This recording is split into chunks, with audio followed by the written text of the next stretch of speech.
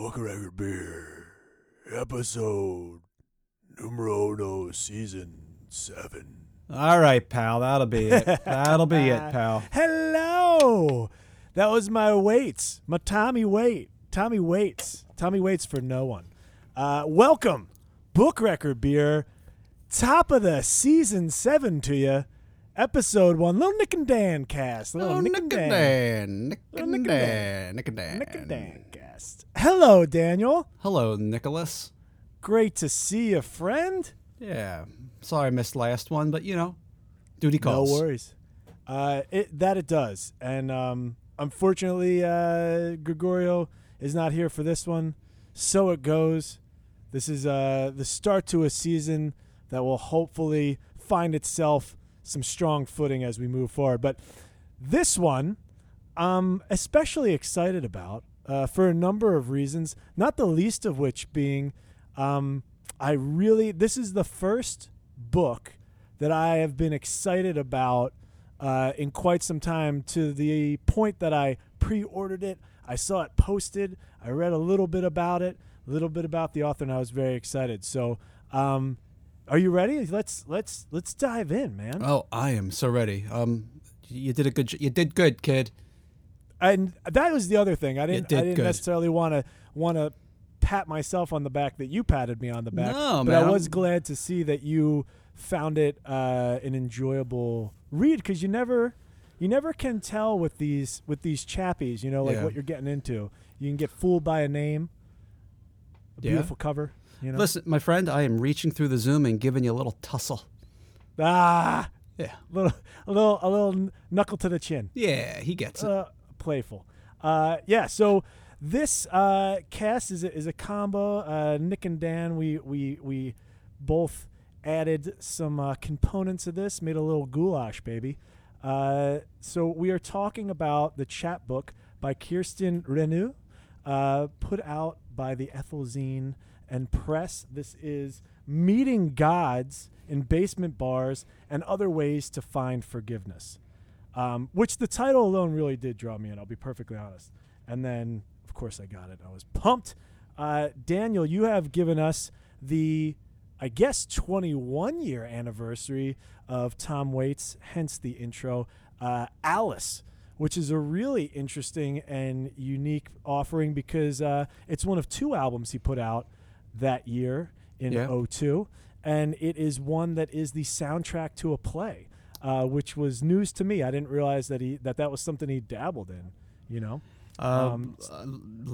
Quite a few of his albums are just soundtracks that he wrote to either movies or plays or theater. And I as you, the sitting Waits scholar, I am humbled by your knowledge of this. 14th album from the dude. Yeah. And a soundtrack nonetheless, which we'll obviously get into. And then, of course, because of, I think, both the authors here, the artists here that are being explored today, we've chosen to do a little dive bar action. I've got my yellow belly for the beer, and you, my friend, have a gigantic PBR, correct? What the fuck is a yellow belly? Coors Banquet beer. Yeah, no one knows that. You're the only one that calls it a yellow belly. So here's the thing. This is from the West. So my Montanas, people from Montana, they call it a yell belly, I believe. Montanians. Joe Montanians. He gets it. You're on fire tonight. They do call it a yellow belly. That's where I picked it up. I'll be perfectly honest. I was out there and they called it a yellow belly. So that's the collection, dear listeners. That is the collection today. The book, the record, and the beers. Listen, I think it's a overstatement of such to call these things beers. They are beer flavored waters that do the job. Macro beverages. Yes. So here's the thing. How would I introduce my pals given this collection of things? I would introduce them as people we meet in bars. We have the link to this story, to the collection rather, the Chappie, and as well, I always have seen Waits for better or worse, as a just a boozy buddy that happens to be this phenomenal singer you might come across, and a really sort of accomplished actor, I would argue as well. I'm always glad when I see him in something. So, but I want to drink. I feel like I would like to drink with him. I would like to sit down and drink with him, if for no other reason than to see what kind of sing-songy thing we could get into. And of course, we have our dive bar beers. So, who would Nick Gregorio be as a person we meet in a bar? I think very realistically, he would be the local guy who's posted up on the bar with you when you enter this new establishment. He compliments your choice of beer, is your best friend for those 5 minutes that you're standing waiting for your beers, and leaned up against that sweet shellacked mahogany together. And then he goes back to his table with his real friends while you pull up a stool. Yeah. I think that's accurately Mr. Gregorio. He's that dude that you would meet. He is that guy. And he's going to give you a nice, good, sonorous ha. Oh, you're right, sir. You know what I mean. And Daniel, you. Oh boy. On the other hand, I took a literary bent for you. You're the literary. You're Strider. Strider. The noobs come to Arcadia wide-eyed and on an adventure, and Daniel will be there to save you almost immediately from the ring wraiths of complacency and doubt. I kind of love that. Yeah, he's just in the corner with a very long pipe, a king, unassuming. You don't want to drink. You don't want to drink that. You don't want to drink that. I'll tell you what you don't. You also don't want to participate in that. No. Nor do you want to write that. No. Do better. Please do better, and do not, for the love of God, read off of your phone during the open mic when you get up there. Good Christ. Use a piece of paper. Be a gentleman. God damn it. Oh, my God. It's so funny because I was going back through preparing today to print out stuff for Friday. He fucking better. I found... when have I ever? Come on. I don't think I have. I'll be honest. Maybe I have, and I may be at fault here. But I found, and here's my point, so many past readings files, like saved files of collections of poems that I printed with all these dates. And I was like, oh, shit, I do this. I thought, it was like it's been a while because I was looking at the dates, but I was like, I do this every time, don't I? And I absolutely do. So in any case, not to defend myself, but that just is the way it happens. Just print it out. Just fucking print it out. Just fucking print it, guys. And pump up the font, too, so you're not, you know what I mean? Pump up the font a little bit. 16-point minimum. Min. And you can throw a Cambry in there. You don't got to be... No one's looking at it except you. Make it a bit... make it easy. Make it easy for you. Make it bulbous. For whatever reason, I love technology, but for whatever reason, that is like my last, I don't know, fucking these kids. And it's not even like these kids. It's just I just think it's a bad look. It's a terrible look.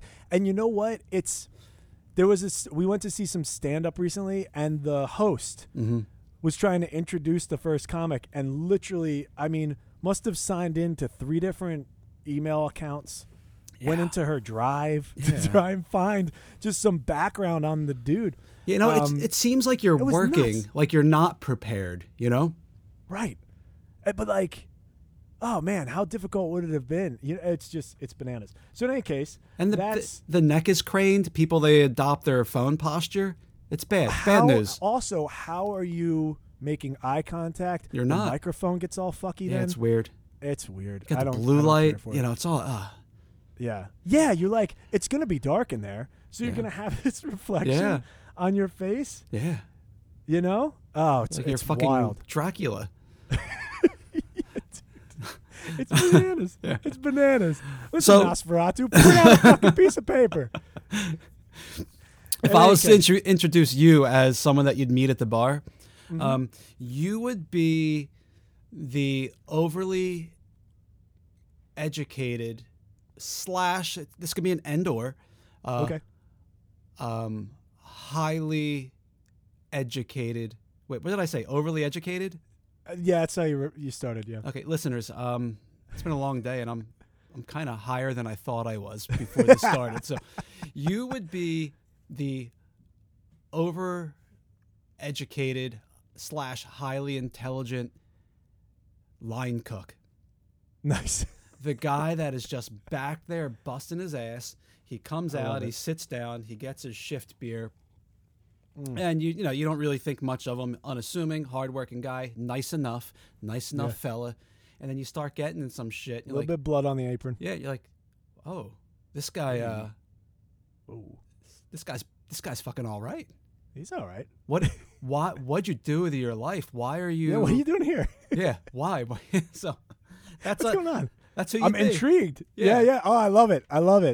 Oh man, just to think of, like, literally how close I came to being exactly that guy. I know. We were both that guy for a while. Yeah, for a piece of time, a strong piece of time. Yeah, love it. Cheers, man. Yeah.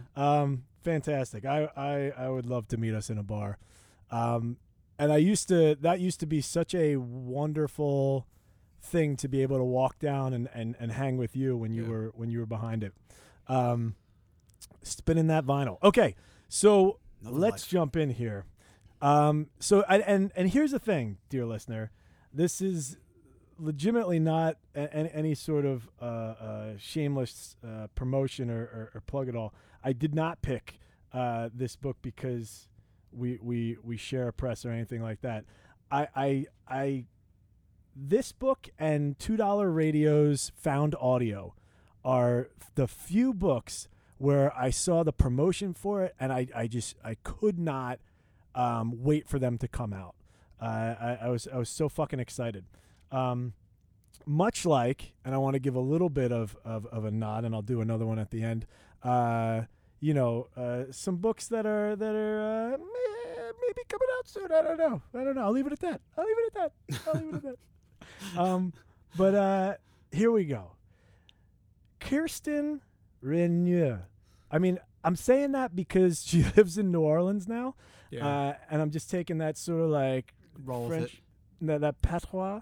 But let's get a little background on our author here. A writer originally from the mountains of West Virginia, graduated University of New Orleans with a creative nonfiction degree. Spring of 2021, defended her thesis with distinction and won the Carol Geldman Thesis Award in Nonfiction.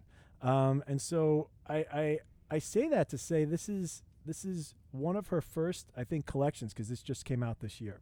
It's graduated in 21. This came out 23 this year.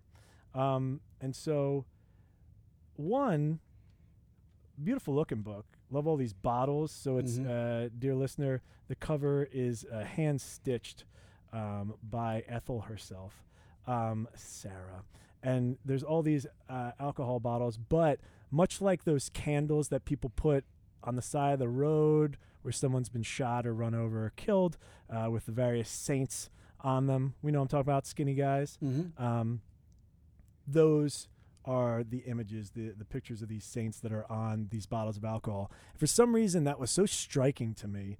I love this idea of meeting gods in these really profane places. I think it's like there's a Bukowski-esque kind of thing going on here, in a way, which is how it struck me initially. So what we have here is basically something of a, creative nonfiction collection of story. I would say, and correct me if you disagree, but I would say poetic sort of narrative at times. Oh, absolutely. And this just really beautiful ecosystem of writing that feeds off of itself and exists in this singular way that I love about a good collection. I hate when I read something and it feels like this is all the best things I did, and they're put together and smashed together. Yeah. I love things that are thematically connected, that exist as an album, I guess, that exist in a cohesive sort of singular organic state. Well, this is it. this is it. This is absolutely it. So, first impressions, Daniel. What do you think? Well, my first impression was you were being a slave to your nepotism because it comes from the same press that published your book. Right. So I thought you were just tried to give the disclaimer earlier. I thought you were just giving Ethel the little, little $5 handy. And sure. Listen, yeah. After the second story, that was completely erased from my mind. Out the window. So, so I actually had to go back and reread the first story when I was done, just because you were clouded by judgment. Yeah, that, and I still think it's not the strongest. I could probably lose it, but we're not getting critical right now because it's still great, and that's no way to start talking about this fantastic collection here. So, Kirsten, if you listen, I can sense that gasp, that you son of a bitch. What the fuck? Dude? Yeah. Exhale, because you're fucking great. Oh my God. So as I was, I have no idea where I was. Let me read my note. Go for it. Because this is my general impression of this entire collection, and I think we could maybe roll up our sleeves and kind of dig into the cohesive tissue of this chapbook. Oh yeah. So as I was reading this, and when I emerged from the other side of this thing, because I do think reading this, particularly in one sitting, is a really pretty intense experience. Yeah, man.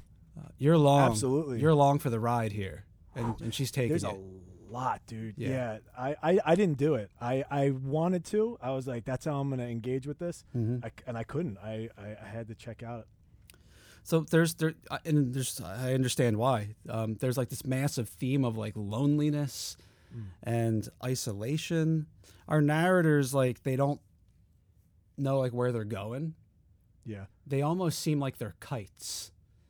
Yeah. Just thrown up into the wind, and they're just like letting, there's that tension there, you know what I mean, on the string, and it's pulling, but it's also fighting, and it could be satisfying at some points, but then it starts yanking you away, or it starts dipping, you got to catch it. I feel like you're in something of a purgatory in this. Yes. There's a limbo state. You're in this middle space. It reminds me a little bit of like the beginning of Parable of the Sower. I don't know if you're familiar with that novel, right? Where it's like this speculative fic where it's uncomfortable because you almost want there to be like a devastating thing, and everybody's just like in this chaotic state, but you're not. You're still in this weird controlled space a little bit, but there's so much chaos that you can't help but feel untethered. You know, so you're out there, and it's uncomfortable. Yeah, I was just sitting in my best way. super comfortable chair, having a nice drink. Yeah, reading this thing, but you're right. You feel you just want resolution so bad, and that's the point. Is like it's not easy to get, and just because you want something doesn't mean that you necessarily subconsciously or otherwise think that you deserve it. Yeah. And that's like that wrestling was and it's not even guilt. It's just this really wrestling with your conscience and ownership of your action and ownership of what has been out of your control, but also sort of trying to reconcile it. Are you talking about the reader's experience or the narrator's experience? Or So I think it's a little bit of both. I think because as a reader, you want a little bit more control over the narrative. I think a little bit like you want to feel like you're filling in these things to almost make the world a little bit better for your narrator. Yeah. But the prose and I would say some of this really is poetry. Doesn't really let you have that control. Like you have to surrender yourself to it and just let it go where it's gonna go.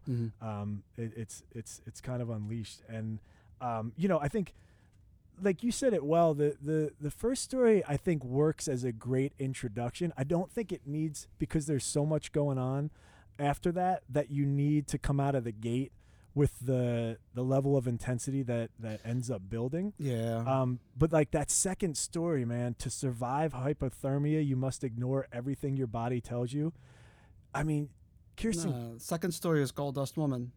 Oh, I'm sorry. You're right.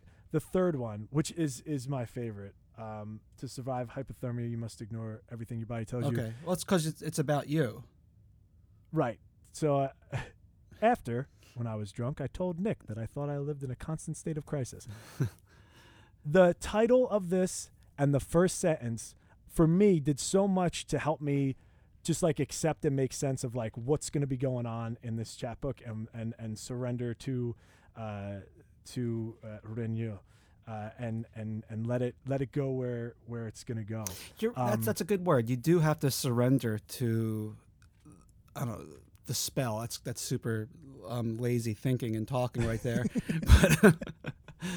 But I mean, we could argue that there's some magic here, but I agree. I think there's something going on where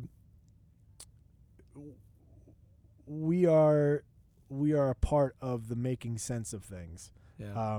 And that is difficult to do, just from like a writing perspective, to just absolutely let the reader embody and be a part of, rather than have some kind of agency over what's happening. You know what? So little of this actually takes place in a bar or bars. It's just a thing that's Right. by way of reference. Yeah. But somehow we are a fly on the wall. Like we are in, like I feel like we're in the kind of dark, cavernous, what you'd imagine your local dive bars, like the best dive bars in your city to be.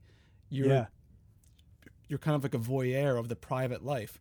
And I mean, not in a weird way, this is creative nonfiction. So we are a voyeur of Kirsten's life here. Yeah. Yeah. I definitely. But she brings one you of in. the things. You're Yeah. in. Oh You're my there. God.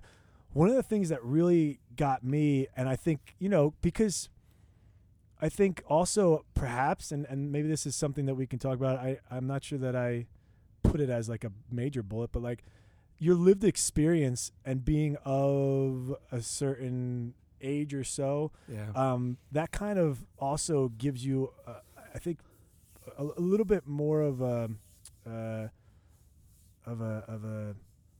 foot in the door, I guess, to this. There's perspective. Yeah, and I know for me, like one of the things where I was like, oh man, I just was flooded with like memory and all this stuff was when she's describing like being with her girlfriends and like getting ready to go out, that like ritual and everything like that. And like I remember kind of literally being a fly on the wall with an ex and being like the only dude in the room and just sort of like being contented to sit on the bed and just sort of like watch their ritual that I wasn't privy to often, right? So there was those few times where I'd be like a part of it just because I kind of had to be, and I would be there, and I remember like the smells and the just like all the different things that were going, the way that they sort of like mix their drinks being so different from like housing however many beers with a bunch of dudes and taking shots in just like a really sort of like mechanical way. Whereas there was so much more ritual around theirs and everything, and it just sent me into this like real interesting spiral of memory and sensory sort of memory. Where I was like, wow, you're really channeling something that was such a big part of a very specific period of one's life, and that is coupled with, and I think this is the bigger thing, was like, yeah, you're not in a bar a lot, but you're with the consequences of what happens in the bar. And that's what a lot of this kind of is. And those split decisions, or those just like hazy moments, you're sort of left to untangle later. and perhaps that's what some of this is. Yeah, back to your point about being like a witness in that moment you were describing. You're sitting on the bed watching people get ready, and etc. It's like we're granted this access to these inner lives that, like, it just, you would never ever see a thing from that perspective. Yeah, That's not absolutely. that's not who you are. That's not your people. That's not your thing. You know. But it's not you. You know, I could come over to your house and watch you get ready, and I'd be like, so that's how he does it. All right. Yeah. Yeah. Yeah. Not at all. He just. Yeah. So it's. Well, it's doing what I think, and correct me if I'm wrong, but it seemed like you're getting at the idea of like that when you think about Tolstoy, this idea that he thought literature, particularly novels though, could literally save humanity via empathy, that we're embodying a character for such a long piece of their life that we're able to walk for so much in their shoes and inhabit them to such a degree that we gain empathy for others in the race. And this to me was like, when certain topics, particularly assault and these things were broached, I was wondering immediately, how's this going to be handled, right? Because I think we often see, especially in creative nonfiction, a heavy-handedness at times, but also like a particular type of narrative around this where it's kind of explosive and it's kind of incendiary and really meant to be, I don't want to say shocking, I'm purposely trying to avoid that word, but it's meant to be thrown and expressed in a way where perhaps it's this is how it feels, and really, really strongly stated. And it's not to say that this doesn't feel strong, but it feels strong in a much different way than I've read before. Well, when you're like honestly bearing a truth, that's real. That's real shit, It's very raw. It's another word for it as well. And, but she did it in such an artful way. There's the focus on these, it's kind of like the tragedy of being in it when you're in the shit. Yep. Before you're in it, like if you were like 20 years old and you read this, or, you see people going through it, like, oh man, I can't wait to do that. That seems cool. It's like reading Bukowski when you're like a 23-year-old dude versus when you're closer to his age. You like want to be a regular or something like that. Yeah. And like, oh, no, you don't, Yeah. Oh, you don't. Trust me, you don't, Right. Right. So there's a maturity in the handling of this, I feel like, not to interject, but like, no, I think that's please. what I was like trying to get at, was like it felt like it was raw, but also with sort of a reflective tone and a maturity that was like working through it, but having already worked through it to be able to approach it and rip it apart in a way that wasn't bleeding. This is clearly processing. This is still the process. Right. I wish her nothing but the best. I hope some of this is melodramatic. I hope that's part of the creative part here. But right. This is a person that is hurt, like a lot of us. Yeah.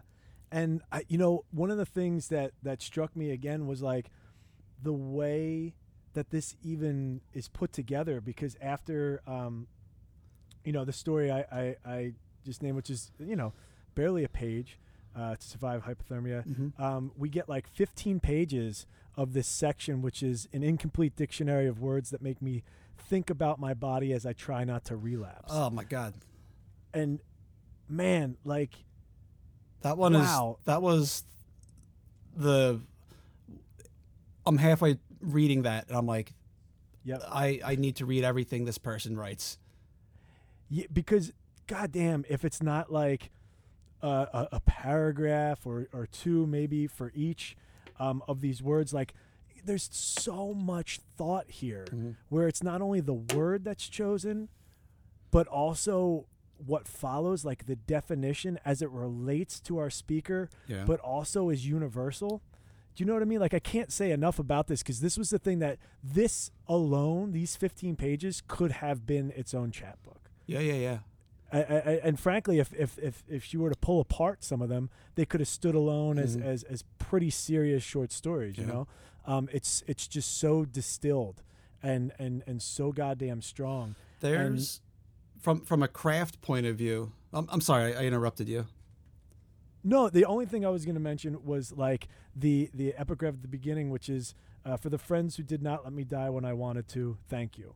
Like that's how this whole thing starts. Is this little note from her, and then right in the dead center is this dictionary, or incomplete dictionary, and like, goddamn, if the thread isn't like so subtle, but like mithril strong, you know what I mean?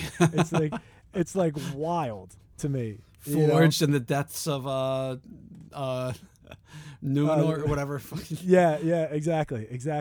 It's I mean, but that's like the best way to put it. Like it's silk, like, but also just so goddamn strong and powerful and stuff. A new ore, if you will. Yeah. Did you say a new ore? Are you still? I sure did. Jesus Christ! I didn't let go. Fucking rings of power. I was hanging on to it. I depressed. It's my COVID lung coming back still. Jesus. So this dictionary. Wait for Licram. From a craft point of view, the dictionary is correct me if I'm wrong. I feel like this is what we're calling hermit crab writing, or hermit crab type of story or essay, where you take a form that exists and then you just change it into, fiction. It could be like a recipe or a shopping list. Sure. Or yeah, dictionary. I mean, I think that's what hermit. I haven't heard that before, but you're more knowledgeable than I am. Again, it could just be because I'm a curmudgeon of sorts. There's a lot of, I don't know. Gimmicks isn't the right word, but that's the one I'm going to use right now. Found art forms, I think, is found poetry, found art. I think, is that kind of what you're? Yeah, in a sense, like someone sits down, and it almost seems like a shortcut. Like, oh, it's a recipe, this is my conceit. Or this is one whole paragraph. Oh, look how I didn't stop at all. It's like, yeah, cool. Right. I see the artifice of that before I see the story. Yes. Yeah. And, I read for Smoke Long. I see a lot of stories. I probably read anywhere between 30 to... That's all Flash. 30 stories a week, roughly, Yeah. And most of them are, this isn't the forum for that, but I see a lot of this trying, this artifice. So seeing, or people just trying stuff out, Well, that's what I was going to ask. Do you think that that's wanting to separate oneself, and in doing so, they've now become their own thing? Like it's no longer unique. It's a cliche. It's a cliche. Yeah. That said, Kirsten, deep breath again.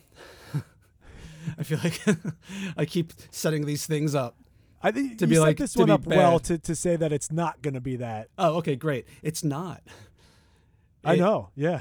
It somehow avoids all of that hokiness. Right.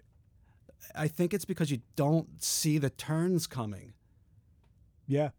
And a lot of those other ones, when it's a recipe, it's like step one, you do this and that, and by the end, it's like, and you have a relationship that's unresolved. It's like, telegraphed from, Right. That's the word. Yeah. That's the word. So much of it, the conceit or whatever the thing is, telegraphs what it's going to be, because you could only do it this way because of the way you've chosen to do it. And perhaps, and you know, this is my stance on it, I think because it's the most basic of things, a dictionary, right? It's not a recipe. A recipe feels like it has so many ways it could go. You know what I mean? Yeah. What kind of recipe is it? What kind of meal are we looking at? What kind of thing are we looking at? A dictionary just is, man. It's so basic. It's word, part of speech, definition. And that is something that your mind isn't guessing at. There's nothing that you're able to telegraph there. It's all going to be new. It's all going to be unknown. It's just, that's the way it has to be, because a dictionary just is. Let me. I'm beating that point to death. But No. You should, because it is. And let me either expound upon how awesome this is, or totally out myself as being a total fucking idiot. Okay. It's the whole alphabet. There's 26 sections, and they're in alphabetical order. Correct. Yeah. But that goes to the point. When I was reading this, like I didn't even, like I didn't not notice that, but they were each such their own unique sections that there was a through line. You know, they're the horses. You know, if we're talking about the Spanbauer, workshop type of thing. The LA Weekly article, "She Breaks Your Heart" by Chuck Palahniuk. Oh yeah, I'm familiar. Yeah. That was assigned to you in the spring of 2015. That I assign to my students in the fall every year. Yeah, Yes. it's good. So for people that are not writers that listen, why, first of all, welcome. We love you. There is this, not a technique, what would you call it? Well, it's just a device, you know? Yeah. You need something from the beginning of the story to pull you all the way through. Yep. We call them themes. You Yeah. know? I think back in the day that was the chosen term. I like horses so much better. Horses just works better when you think of the visual of going west in like a covered, you know. I've always wagon or gone the something. other way. In my mind's eye, it's always, You go east? yeah, that's weird.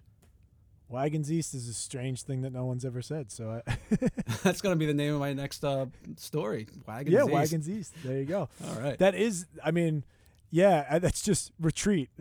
Fucking, this is too much. Holy shit. That must we say were something. Unprepared. This We says were something about me, I think. Oh, absolutely. I am Yeah. No, thank you. No, thank Definitely flight. Absolutely. you.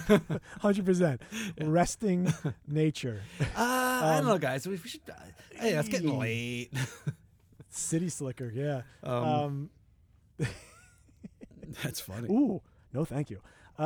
So it's interesting because the alphabet and the dictionary, they're all around the same length, except for forgiveness, which is enormous. And so I wanted to make note of that simply Pages. because it's pages long.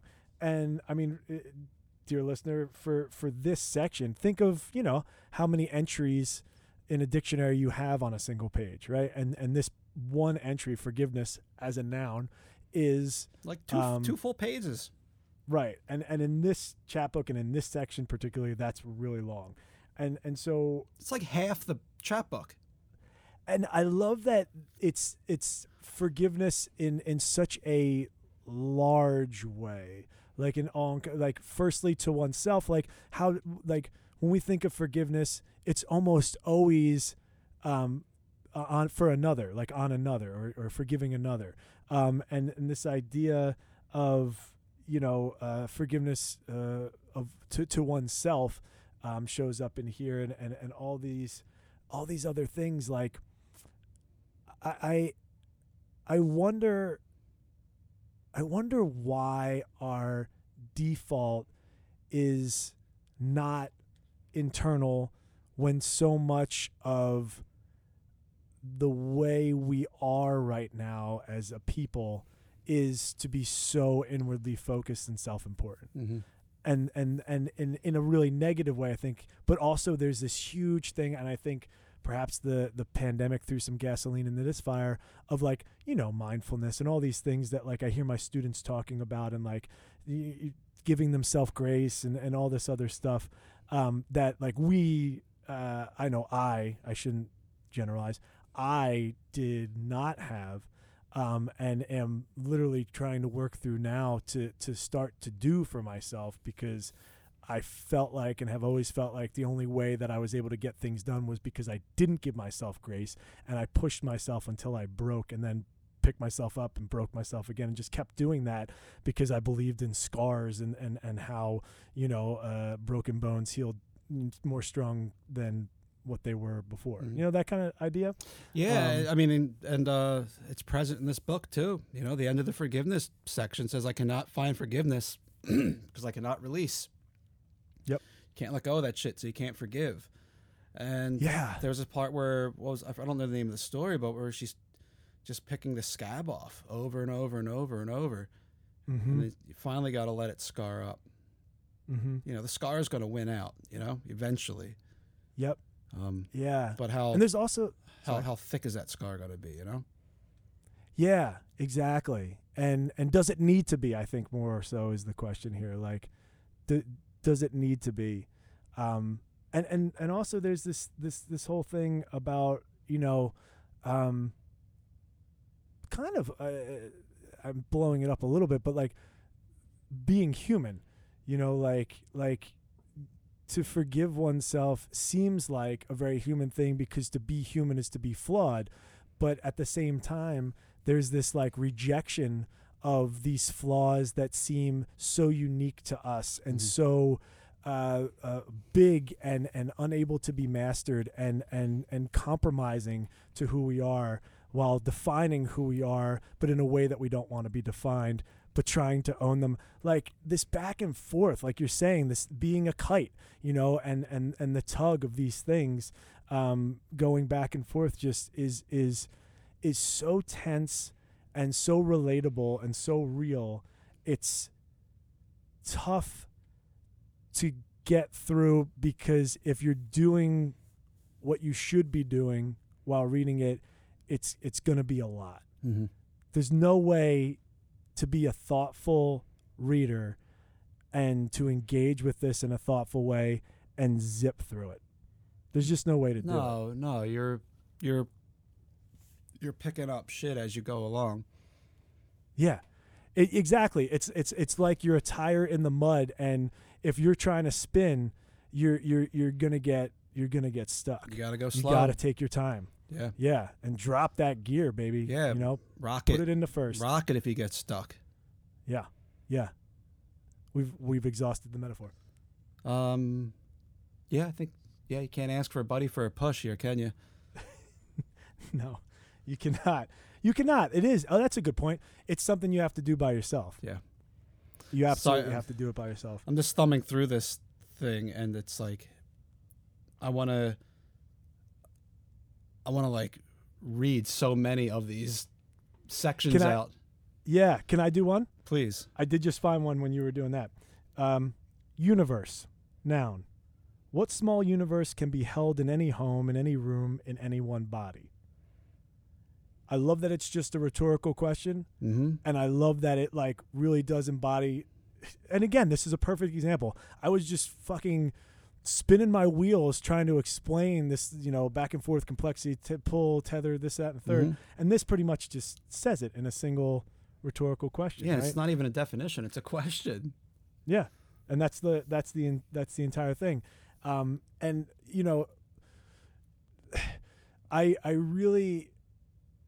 I don't know if it's because I'm getting older and the world is what it is, and these things are happening and whatever it might be.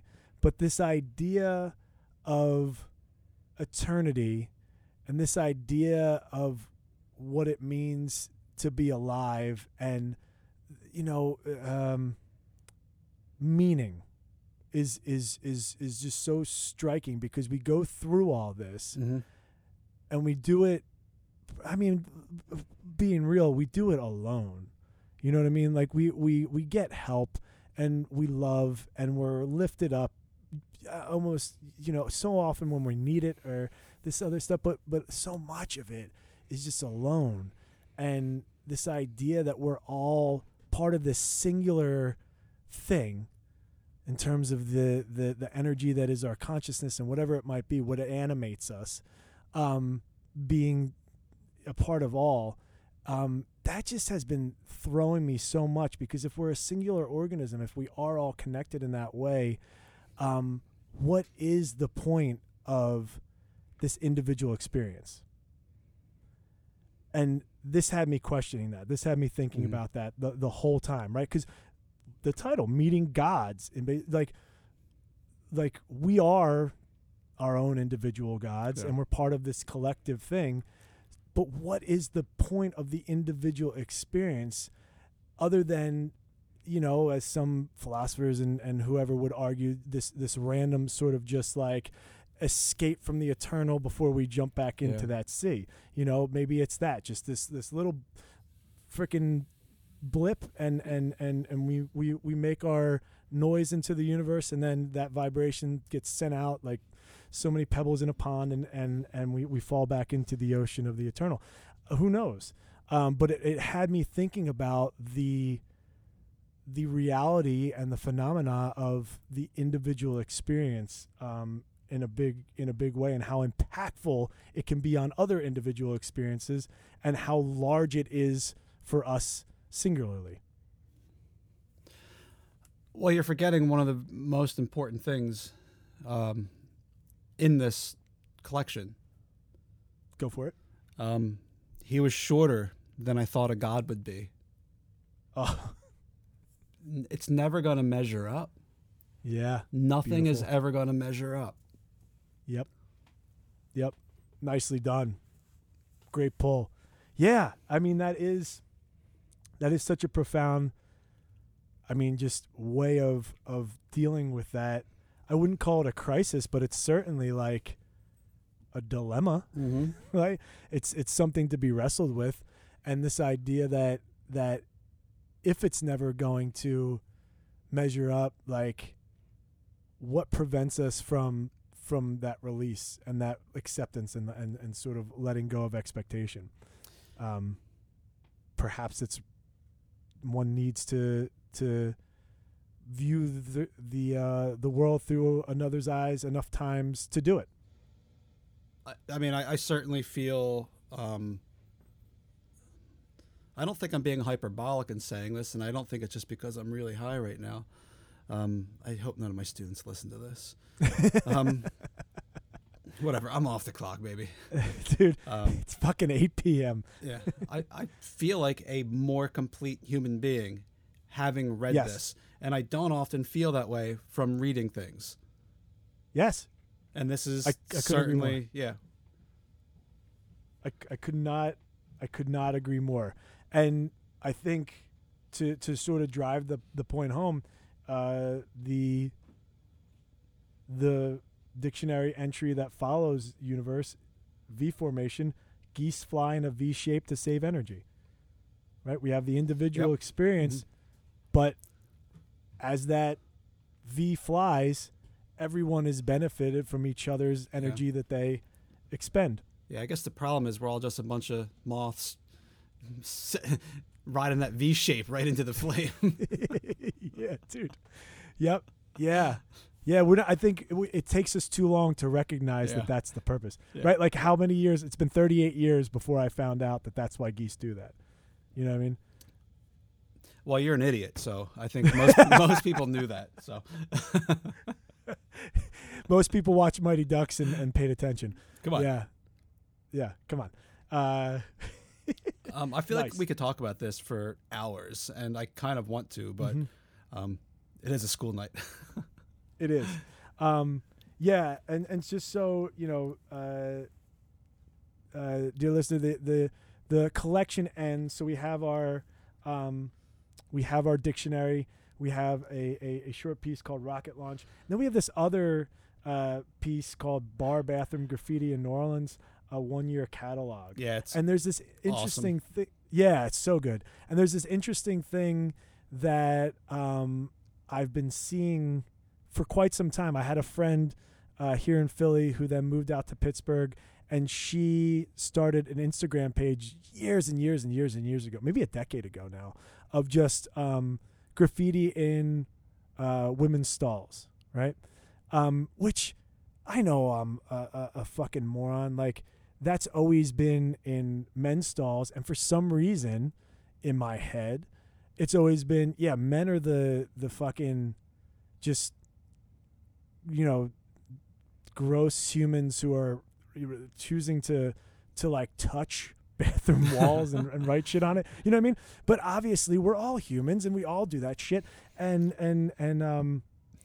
the things that she was putting out were so fucking funny. And I was like, man, I was like, Colleen, you're blowing my mind right now with all this. Like, this is a world, again, back to something that we talked about earlier. It's a world that we're not privy to, that like expands your perspective on the world in general. And these are all like so fucking awesome because the titles are the graffiti, right? Like, for instance, some of these are really funny. We eat gumbo because it's great. Impeach, crossed out, assassinate Kavanaugh. Sister Act 2, Back in the Habit is far superior to the original film, on and on and on. Mm-hmm. Right? Those are the titles, and then the narrative is what follows in these like 4 or 5 paragraphs that you know come after it. And that's how it ends. One of the last one being, magic is real and it lives in your hearts, crossed out, cunts, all caps. This one makes me laugh and I feel grounded again. Right? And to me, like, the fact that that's the like second to last thing, mm-hmm. It just, you really, as you said in the beginning, go on this very serious but somehow manageable and enriching journey, for lack of better words, because we've said many. Yeah. And by the end, I could not believe that by the end I was like laughing. Yeah. After all that. All that, yeah. Masterful. Just absolutely masterful. Correct. Cosign. That was not a, I don't know if you're asking me a question. I didn't know what else to say there, because that is really my final thought. Like, I was so glad also to be not right, but like rewarded with being so pumped about this book. Like, it's a bummer when you're pumped about something that you think is going to be awesome and it's not fucking awesome. Like the fucking first 3 Star Wars or whatever. I remember, you know what I mean? Like, pumped, and then no dice. Like the Hobbit trilogy. I get it. Exactly. Yeah. What the fuck, Disney? Exactly. This just like, so rewarded. I was like, fucking hey, man. Like, it just renewed so much for me of like, this is, yeah, man, there is a lot of shit out there. There's also a lot of fucking awesome. And there's new stuff. This came out this year. There's new stuff that's fucking great. And that it was just really a wonderful experience. I'm glad you had it. And I'm glad that you gave it to me. I'm glad you had it. Thank you. My final thought on this is a craft lesson. Writers. My man Nicky M's going to tell you what your old pal Danny D over here thinks is part of the story. Arguably maybe one of the most important parts of a story. Nicky M. What do I think? The fucking title. The title. Title's part of your story. Absolutely the title. That was unrehearsed. I know that for a fact. I say that to my students very often. I think people know this, but I don't think people actually... I don't think they act on it. They don't. I think they think good enough. Yep. I did this thing. This connects. Good enough. Good enough. Not good enough. Not good enough. You could do a class, a full semester, on the titles in this chapter. I know. Full. She's great. It's again, masterful. I want to be writer. I want to be writer friends. I want to find her on the internet. Yeah. And it's like, your book's great. Samesies. Actually, I did. Yeah. I did find her, and I friended her on Instagram. And she's got a novel coming out next year. Not a novel, a full collection. Forgive me. A full collection. Ooh, so nice. I don't know if you can pre-order it yet, but I'm gonna. Yeah, same. Oh man, that's fucking great. I'm psyched. It's like Melissa Mustakis, Alaska Stories. Oh yeah. I had the same experience reading that. I was like, this is fucking brilliant.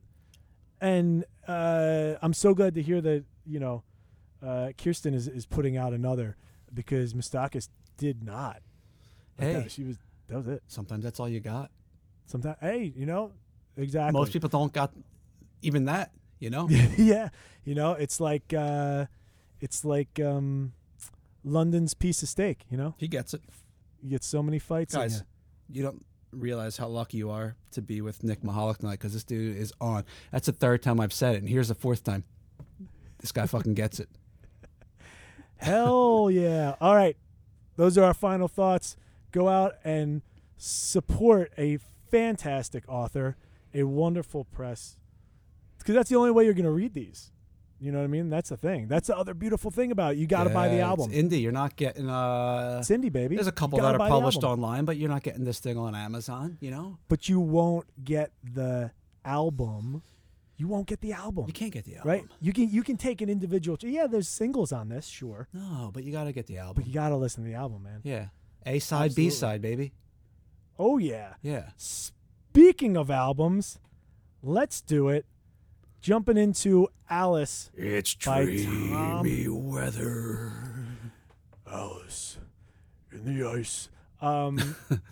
That image I love. So this is, as was already said, a 2002 offering from Mr. Tom Waits. Mm-hmm. This is, of course, a pretty interesting offering, given that it is a soundtrack to a play of same name. Came out the same year as Blood Money, two different albums in many ways. But we're just going to talk about Alice.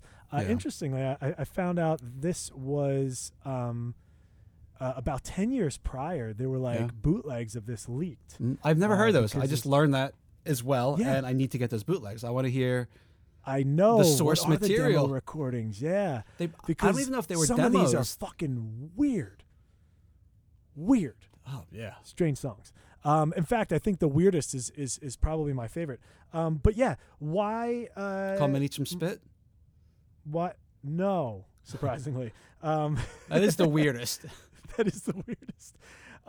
Why did you choose this one? So I chose this as I was reading the chapbook. For whatever reason, you alluded to a Bukowski-esque nature to the chapbook. And I think it's not an original thought to say that Tom Waits, the landscape he inhabits was also inhabited by, Bukowski and the ilk. This is one of my favorite Waits albums, and since the remasters or the reissues came out last year for the 20th anniversary, it's kind of been fresh on my mind, in a loose way. There's so many different characters. Okay. And that was the big draw as far as having an album that relates to our book offering, our literature. Yes. There are so many. I'm just going to read right from TomWaits.com, because maybe he wrote it or his wife Kathleen Brennan wrote it, because it's perfect. Alice, the album Alice. It's a lyrical melancholia, a feeling that creeps in on the arms of Stroh violins and unabashed poetry. These are songs to fall into and sometimes to keep falling. There are fragile, haunted musings and laments, mad ruminations, and tales of unrequited love and anthems from beyond the grave. Noise. And I wanted to say that in my own way, and I'd feel so smart and articulate, but I read this and I was like, God damn it. I can't say it better than that. That's There's your what it connection is. to the book as well. Yeah. Well, that's what I'm saying. Sometimes it was the feeling that I had, and then I read what is on his website. I was like, that's right, Dan, you're really smart. You made that connection. The artist gets it. Yeah. And you feel better because you did too. Yes. Yeah. Yeah. Absolutely. No, I totally agree. I I just loved the atmosphere that this created, and that it does it asks more than other Waits albums, in my opinion, It's of you. not an easy album if you're looking for No. his more kind of more rock, industrial kind of. What is the album? I remember he did like the Late Show circuit. He did that obviously a bunch, but where he had the big metal wagon wheel with dust on it, his drummer would hit that, and he would throw glitter behind himself and walk with the top hat, and there'd be sand all over the stage. It was a whole thing for a bit. I forget what's the song is that's in my head. In any case, that album. It was the one that I always went to, and that's always been my sort of like cemented view of Waits and his music, like, and things like that. Earth Died Screaming, is that it? I forget. I gotta get his. I fucking wish I would have fucking looked it up before we started. I know. I'm picturing the cover in my head. It's the blue one that's like all screamed out, right? I believe so. Yeah. Yeah. And I just always remember those performances where you have that like ding on this like real large iron circle that's hanging from God knows what, and it's just covered in dust. It was transportive, but it was also very straight ahead. Whereas this, you got to do a little work. Like my favorite song is what is it, Carmenez's Pat, or whatever. Come and eat some spit. Come and eat some spit. Yeah. Oh, that's what I was saying. I was right? Oh, you were right. That is my favorite. Come and eat some spit. Oh, I didn't realize that's what he's saying. Holy shit. Yeah, he's Bone Machine. That's the album that you're thinking of. Yeah. Absolutely. Which was written the same time. Bone Machine came out in 92. And that's when he wrote all the music for this, which is a total fucking 180. It's like not that, you know? Not at all. Yeah, that's even, what kind of coincidence? Jesus. That's pretty fucking wild. Yeah. And then but in any case, the Black Rider came out 6 months after that. I mean, this guy was in a really cool, creative spot. Yeah, man. What a persona, you know? Yeah. I do wonder, so when we're thinking about, you know, any sort of connections to the book, I know you're far more versed in Mr. Waits than I. Do you find when you're looking at his oeuvre that the roles he takes when he's acting and the things he's putting out musically, do you think he's processing in the way that Reneau is processing here? Like, do we find that there's a clear sort of like intention behind what Waits does? No, I think maybe for his first one, Closing Time, you know, he was a young man, and I think as all, you know, young people do, they're kind of figuring out where they fit and the things they're observing and feeling. Yeah. That came out in, I think, 72. Let me just check. Wow, 73. And he was a young guy. He was a real young guy. And he did and he kind of stayed in that more piano, guitar, singer-songwriter thing for, you know, maybe the next 8 to 10 years. But I think that's a while to be in a track, you know. Well, people expected that, and then when Swordfish Trombone came out in '83, people were like, "What the fuck is this?" And that's kind of like the big Waits split, you know, the Continental Divide, and all of a sudden he's off. He's on a trajectory. Those fucking wagons are headed fucking east, baby. Nope. Other way. You're left, not mine. About face. Yeah. So what was I getting at?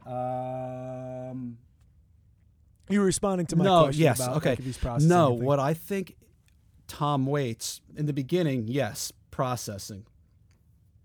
I could be way off base on that, though. I'm not sure I understand. So this is us guessing, you know. Yeah. I think that once he met Kathleen Brennan, who is his wife and songwriting partner, like she writes sometimes like all of the stuff, you know, they're a partnership. Yeah. I think that he became something of a method artist. Interesting. And what do you mean by that? Well, so he's writing these this was for theater. Yeah, He's this one absolutely. He's written soundtracks for movies. He's written a couple of, I can't believe I didn't know that. librettos, if you will, and the music for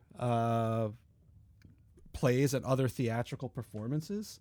So Yeah. I think he is just incredible at putting on the skin of a character. Yeah. And you're a writer, you're an artist. There are these people, these things that we create, and they live in your head. And Yeah. I think I'm actually paraphrasing Waits here. I don't think this is an original idea of mine. I read a lot of his interviews over the past couple of days. You got to get rid of them, and the only way to get rid of them is you got to write, or you got to put them out there through song or your art, whatever that may be. So I think You've done burden yourself. exactly. So I You can only hold so much. think the unburdening is the link between a Waits album like this and Kirsten Reneau's collection. That is, Perfect. but the collection is up front. It's a creative nonfiction. We know going in, this is her. With the Waits album, no, the song's called Poor Edward, and we're talking about Edward Mordrake or Tabletop Joe or Fish and Bird. It's about a fish that fell in love with a bird. Right. Sure, we can look at the metaphors, but You know what's something I struggle with is math. and it's what's that? Math. Oh, absolutely. But what I was gonna say is, and I'm sure it's self-imposed, but this hierarchy of art and challenging oneself, and is it easy to do the thing that is the thing versus what Waits is doing, which is to create, to be able to do the thing. You know what I mean? Like to create an artifice around the thing, and then the thing exists within that artifice, and you have perhaps, one could argue, more layers because of that. And it doesn't. So I wonder. So what I struggle with is, does that make it easier because you're removing yourself, your actual self, Right. as artist, further from the piece, so that you're able to then unburden yourself? Or is it more, I don't want to say admirable because it's not like that, but is it I don't even want to say brave, I don't know what the word is, just to do it and be a little bit more overt or straightforward with it? Like I genuinely struggle with that. Like, does creating the artifice, is that a cop out or a crutch to remove yourself from it so you don't feel the full brunt of whatever that gets when it's out there? Or that people aren't going, well, that was easy, you're just talking about yourself, like that kind of thing. And no, it's this character, and it's this other thing that I've embodied, because nothing is actually really yourself. Yeah. But some things are closer. Well, this should put your mind at ease a little bit, rest your heart a tiny bit. It's weary. I'm paraphrasing. So a few years ago, I stumbled upon this interview with Tom Waits, and he's in the interview, he put forth the notion that he wasn't sure, or he could never be certain, if he was being weird or weird on purpose. And I don't think he used the word weird. Maybe unique or quirky. I forget the exact word. Yeah, it doesn't seem Waitsian to do that. But there was a very specific word that's embodying that thing you said. Are you setting out to do this thing, or are you actually this thing? So even a guy like Tom Waits, who's, he doesn't fucking know. He's not even sure. Yeah. Wow. That is oddly comforting to know that even Tom Waits, I just picture him stroking a fucking rabbit in Seven Psychopaths. You know what I mean? Yeah. Like, that's how I see him all the time. When I hear his name, that's how I see him. William Goldman, I mean, he's talking about Hollywood specifically, but he said no one knows anything. Dude. And that's so fucking true. And it scares me because, like, that's true then for doctors and shit. Like, everybody's just doing their best. Yeah. You know what I mean? Like, everybody's just, we're giving our best guesses, and some people got A's in med school and Mhm. some people got C's, and they're all just giving their best guess, and on and on and on and on and on. And that's true. That really is true. And I guess, and again, it's just this constant struggle. Like, does it do you any good to question it? Because then do you become more authentic by wondering if you are, you know? But also, is it inhibiting to give too much time to that internal conversation?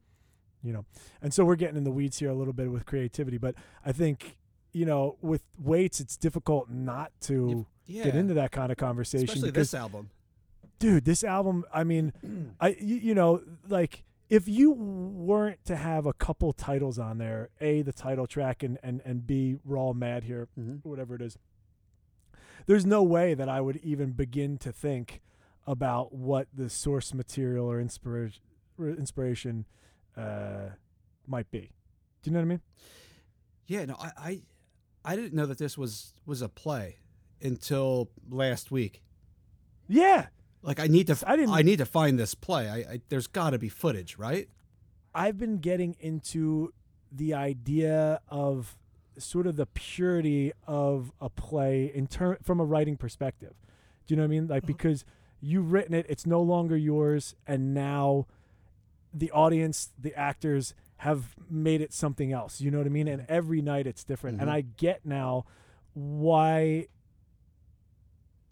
it can be viewed as pretentious by some for Hollywood actors to go, I'm going to go do theater for a bit. Yeah. But why it's actually not, because it's them challenging themselves. Oh, absolutely. Because it's so much more fucking difficult, and it just makes so much one sense take. to me. There's no, let's try that again with more feeling, you know? But also by the end, and it reminds me, because I think I liken a lot of stuff back to playing music. It's like being on tour. By the time you get at the end of your tour, you go, had we fucking played it like this the whole goddamn time, we'd be huge because this is perfect and it sounds great. And we figured it out. You know what I mean? I love the albums that are made on tour. Or Zeppelin after. 2, made on tour. Well, because that's what their sound checks are, these new tunes, you know, and then they're perfecting them over the course. They're throwing them into the fucking set, and then by the end they go and record it because they just perfected it on tour because it was written on tour. You know, that's why it's like you should be doing these. And I wonder, like, and I guess this is just coming to me now, like, did you watch Station 11? Yeah. Beautiful. Brilliant. I loved it. But it makes me think about how important traveling theater might be.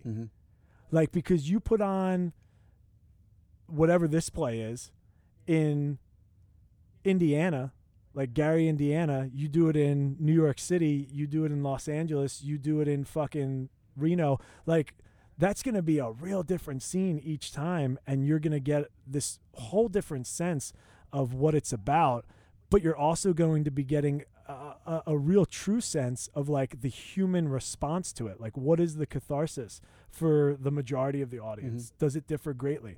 Like, what is happening here on this really large scale, creatively and sort of like, I guess, artistically. I don't know. I've been really thinking about that a lot. It's been a thing that's latched on to me and isn't letting go for whatever reason. I might have to, like, write a play to get it out of me, you know? Well, this chapbook and album definitely, you know, especially paired together and being talked about together, lend itself to those types of musings and ruminations of an artist. You know, where's it come from? What am I supposed to be doing with this? Yep. Exactly. So exactly. And I think that's a mark of some pretty excellent and pretty serious art, you know? I agree. Yeah. I love that you... That's my final thought. Yeah. I love that you picked what was my favorite song too. That's hilarious. Yeah, I know. And then you were like, no, that's not it. And I was like, all right. But, well, come on. Here, dear listener, this is how that song... So Daniel, what is the name of the song? Come and eat some spit? All right, here's how that's spelled, dear listener. KOMMIENEZUSPADT. Come and eat some spit. So we're both right. In any case, wonderful choice. My final thought I know. is Thank you. it really not only works well with the literature chosen, but I can't help but be intrigued by characters like Tom Waits and be inspired by not even them being so prolific, but just like actively pursuing inspiration and what moves them until it's seen through. That seems to be my interpretation and my view on him, is that's what he does. Yeah. You know? And I love that. And that's really inspiring. So cheers, Tom Waits. Tommy. We're going to drink some shitty beers for you, buddy. All right. I'll go first. Moving on. Yes, please do. My beer, and this is going to be a very short beer segment, at least for my part, is Pabst Blue Ribbon. Mine as well. I picked it because when I was reading the chapbook, until it was mentioned that they live in New Orleans, or until I, absorbed that, I pictured any number of kind of dive bars that I either worked at or frequented in Philadelphia. And I, for whatever reason, just thought this was set in Philadelphia until they mentioned New Orleans. I think because it's an indie press from Philly, and you know what I mean? Are they from Philly? Typically yeah. Okay, I thought they were from like Ohio or something, but my mistake. Pennsylvania, but she was in Philly for a little bit. Okay. What's it called? Not the Philly special. Jesus Christ, Citywide, which was born in Philadelphia, Pabst, and a shot of Jim Beam. Correct. And that's I just $3. I just pictured I just pictured that all over the place. Yeah. And that's really set me in Philadelphia, although it's not set in Philadelphia. But Pabst Blue Ribbon, that's the beer. Yeah. Yeah. Any of these, absolutely. That's what you're drinking. Absolutely. Yeah. I have a deep connection to Pabst because the same time that this, chapbook is set, it feels like very reminiscent of college, post-college. Yeah. And Same. At Westchester, you used to be able to get a 6-pack of pounders of Pabst for $3. I mean, what incredible. Why are you going to drink anything else? Why on At earth? that point in your life, anyway. Exactly, yeah. And so that, when you talk about Pabst, always sticks with me because it is the fuel of many of the nights that connect to a lot of, the soundtrack and the book here. I also used to love feeling a little classy and going to the Old Eagle in Manayunk and buying a raspberry lambic and getting a few pap drafts and dropping some lambic in there, doing a red ribbon. Delicious. I used to get that at a bar called Harry's, I think, up in Bloomsburg. They had the lambic on tap as well as the Pabst, and they would just do a little back and forth, Was it the big bottle? The big bottle of Framboise? Yeah, Framboise. Yeah. So you like, which obviously it just gets so sweet. Like by the end, you're just drinking that, and you're asking for it. But it's so sweet. You're a king though, right? Because you're pouring that for everybody. Yeah, it's you're walking around and you're dipping it in everybody's shitty beer, no matter what they have, and it's in enhancing it. And you are deliciously. You were like Pan, you were just giving life to the party. Yes, exactly. Causing mayhem. Like I was definitely. I have always. When I am in a casual snaz state, which was for a good portion of my life, I was a very intentional chaos element. Yeah. I enjoyed that. As a little kid, I was told that I used to call myself the spice of life. I would call myself if people were like, "Why the fuck did you do that?" I'd be like, "I'm the spice of life." That's why. So you're always a pretentious dick. Exactly. Yeah, it's been eternal. It's just the default setting.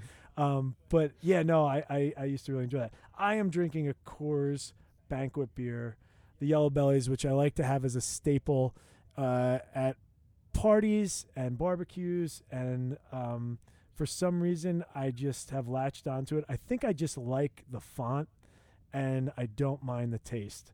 And when I went out to Montana, which I have a deep infatuation with, that was what everybody was drinking, and I brought that back to Pennsylvania. Wow, about a little less than 20 years ago. Yeah. And I just have been sort of like infatuated and holding on to it for those reasons since. But it is a shitty beer you don't ever see on tap. It just exists, and it does the job and is very refreshing at times, and other times it's not. Like, this is a new Coors that I bought not long ago, and it's copyright 2015 Coors Brewing Company. So like, what does that even mean? The can, you know what I mean? The can was made a really long time ago. Yeah. It's an 8-year-old can, but like, it could be an 8-year-old beer. Who the fuck knows? No one. But I think it's a good cheers beer. I think it's a good beer to drink many of. That beer gives me a very distinct memory. Picture this. It's 2015. Picturing. Yeah. You are in your backyard on DuPont Street. You got the grill going. You don't see me. I'm rounding the corner into the yard. I opened the gate, went down the alley, rounding the corner. You're in the distance. You're flipping a T-bone on the grill. The clang of horseshoes is in the distance, in the yonder. Nice. The T-bone flips. I go, ew, and you turn around and you go, whoa, and you dip your hand right into the bucket, and you little nice underhand toss across the yard. Nice yellow belly. That's what I'm talking about. Yeah. Exactly. He gets it. Perfect. He fucking gets What a it. fucking perfect memory. That's exactly it. Yeah. Yes. If you're gonna say what is a yellow belly, it's that. Yeah. Right there. That's it. Whole thing. Yeah. Camaraderie, neighborly affection, and delicious steak. Yeah. Which you've actually never cooked on the. There was never steak. I don't recall. Was there? There was No. once. There was. There was once. There was. Yeah. Yeah. I went to Costco and they had. I remember they had 1 million. It was like these really fucking thick ribeyes that I cut in half. I remember because they were like 2 inches thick, and I sawed them down with like a chef's knife, and you made put them on different flavors too, right? Am I making that up?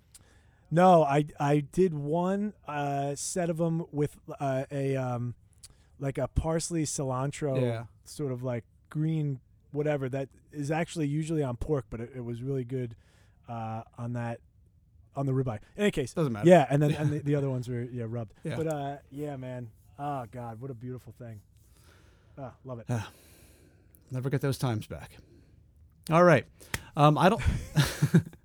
Oh, I should have a rating system, shouldn't I? Is there anything that you would like to plug while I'm making up a rating system? Yeah, this. No, I can't do it because this is probably going to come out when that's happening. But there's probably going to be a video of it. Nick's at Night, version 2, second annual show is going to be a blast. Nick Mihalik, Nick Perilli, Nick Gregorio, all reading. Special guest, Winky, is also going to be there. His name Who's that? is Daniel DeFranco. And we're going to have the great pleasure of becoming a Mega Nick and have a little back and forth Q&A with a wonderful author named Stephanie Feldman as well. So this Friday, the 31st of March, to end the Ides, we are doing a hell of a celebration. I'm going to make a weird Sunny D cocktail, and it's gonna be a blast. So yeah, I'm plugging the hell out of that. Yeah, that's plugged. That's plugged, and that will have happened in the past by the time most of you listen to this. Hey, but here's the rating system. So if there's a video, that was my whole thing. Was if there's a video, check it out because it'll probably be funny. One of my favorite dive bars in Philadelphia was called 12 Steps Down. Dude, my buddy used to be a bartender there. Yeah, used to is correct because I don't think anybody that worked there is probably even alive anymore. Right? you're he's alive. You're allowed, yeah, but but you're allowed to like smoke in there up until. And that's a basement bar. I think until 12 steps down. The pandemic. Anyway, so that's one of my favorite dive bars in Philadelphia. So I'm going with 12 Steps here. Little Italy. Yeah. 12 Steps. Okay. Yeah, Little Italy there. I give the Italian Market, I should say. Yes, right at the top there, right at 9th Street or 10th, I believe. I give the chapbook. Can you recite the name? My screen has Absolutely. died. Meeting gods in basement bars and other ways to find forgiveness. By one Kirsten Reneau. Okay, I give that beautiful piece of art 12 out of 12 steps down. Nice. I give Tom Waits' Alice 13 out of 12 steps down. He's taking that extra one. You weren't expecting it. I didn't expect it. And Pabst Blue Ribbon gets 4 out of 12 steps. So it's like the fourth step, you're going down. You're like, do I want to go? And you sit on the fourth step like you're kind of there, you know? Yeah. You're just going to sit on the step. You're not going in. I thought you were going to say you eat shit and like make it all the way down, but you ate it on the fourth. No, you just count it as the fourth. You're just sitting. Yeah. 4 out of 12. Nice. All right. I am going to invert your selection, and I'm going to give Meeting Gods in Basement Bars and Other Ways to Find Forgiveness by Kirsten Reneau off of Atholzine and Micropress. A 13 out of 12 steps down. I should have done that. I'm gonna give Tom Waits' Alice a 12 out of 12 steps down, and I'm gonna give Coors Banquet Beer, Coors Golden, Coors Original. Those might be 3 different beers. The one I'm drinking, I'm gonna give that a 6 out of 12 steps down because I think it walks that nice middle ground in a fine way, and I hope that, dear listener, you go out and you find yourself an experience, and you go to a dive bar. If you're drinking, you drink something, and if you're not, you talk to someone new, and enjoy the connection, because we need to fly in a V. It's the only way. Right into that flame. I don't know how Gregorio does this. So the socials, we're on the internet we're on the internet. Twitter, Book Record Beer. We're on Facebook, and we are on wherever you listen to podcasts. And if you're listening to this, then you know that step. So yeah, I actually am wondering why we do the socials, because people are listening to it. Well, that's the show, I guess.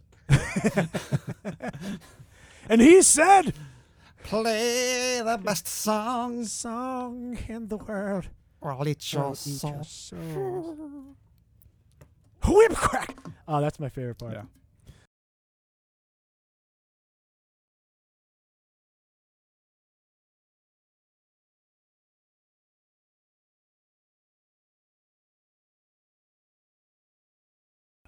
This is a few years ago. There was an interview with Waits, and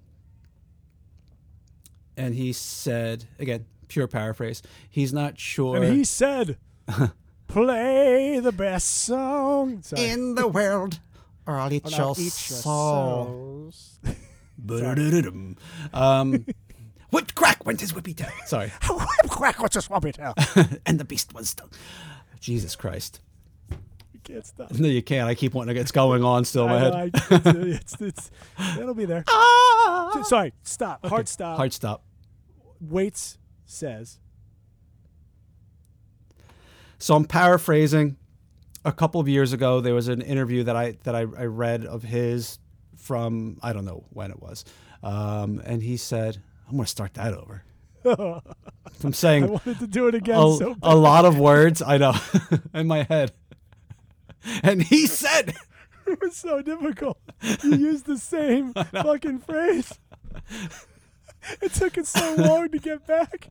Right back to the same phrase. It's the exact same thing with the same intonation. It couldn't have been anything else.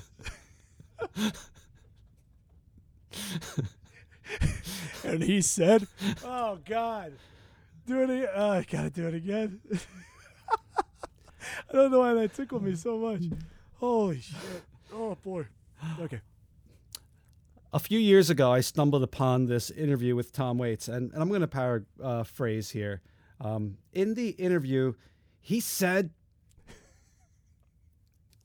he's not sure if he's going to play the greatest song in the world or if it was just a tribute.